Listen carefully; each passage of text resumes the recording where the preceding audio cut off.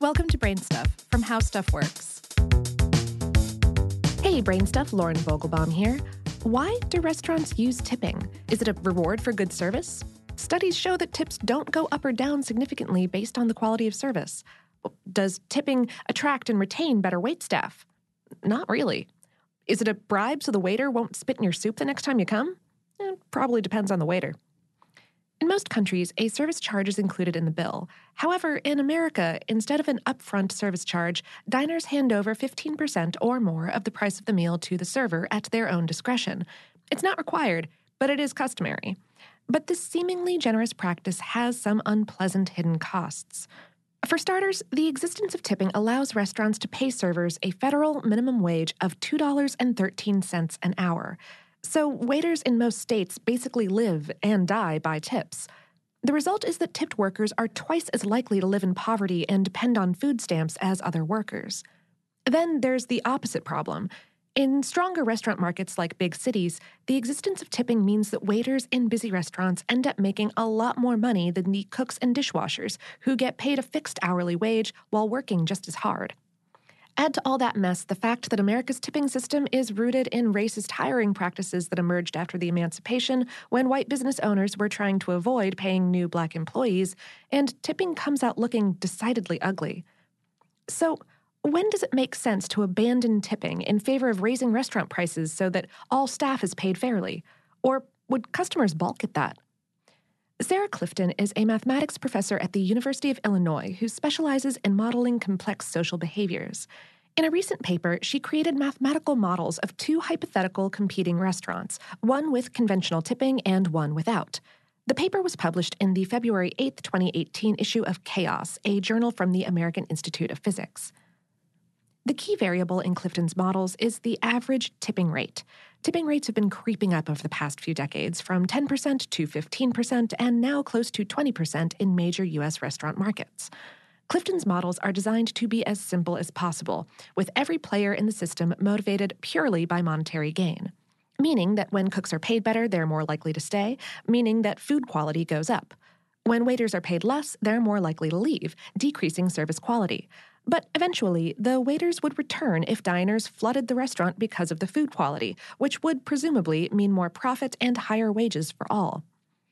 What Clifton found was that when the average tipping rate crosses a certain threshold, call it the tipping point, restaurants will make more money by abandoning tipping. Unfortunately, Clifton doesn't have enough real-world data to calculate exactly what that magic tipping point is.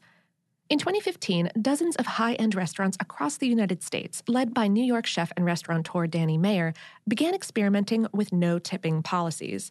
These trend-setting restaurants either increased menu prices by an average of 12 to 15% or included gratuity in the final bill. That way, the restaurants could distribute the earnings more fairly and pay everyone a fixed hourly wage. But this plan was not popular with the public. Michael Lin, a professor of consumer behavior at the Cornell University School of Hotel Administration who researches tipping, reported that online customer reviews of no-tipping restaurants went south when those no-tipping policies were instituted, and were worst when tips were replaced with service charges. Lin said, "People hate service charges, and if I increase my menu prices, they're going to think I'm more expensive, even if the combined bill is no different." In other no-tipping restaurants, it was the waiters who revolted. At Bar Agricole in San Francisco, servers were used to making $25 to $40 an hour, including tips, while the kitchen staff was only making $13 to $20 an hour. When owner Thad Vogler decided to ditch tipping, his cooks and dishwashers were psyched, but the serving staff kept leaving for more traditional restaurants. So Vogler, like lots of other pioneering restaurant owners, switched back to the normal tipping scheme. Clifton, our mathematician, feels that these restaurateurs were simply ahead of their time.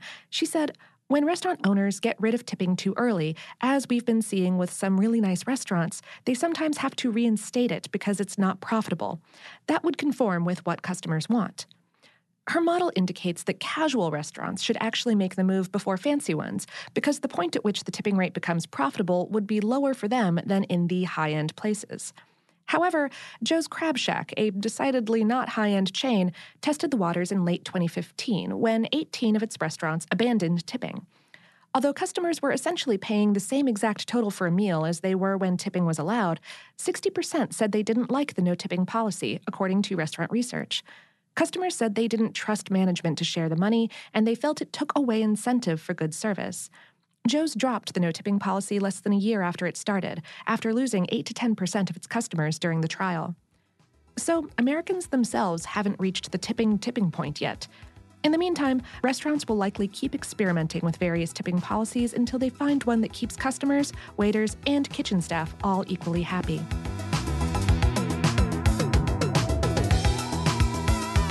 Today's episode was written by Dave Ruse and produced by Tyler Klang. For more about the history and science of tipping, check out our episode on the topic over on my other podcast, Food Stuff.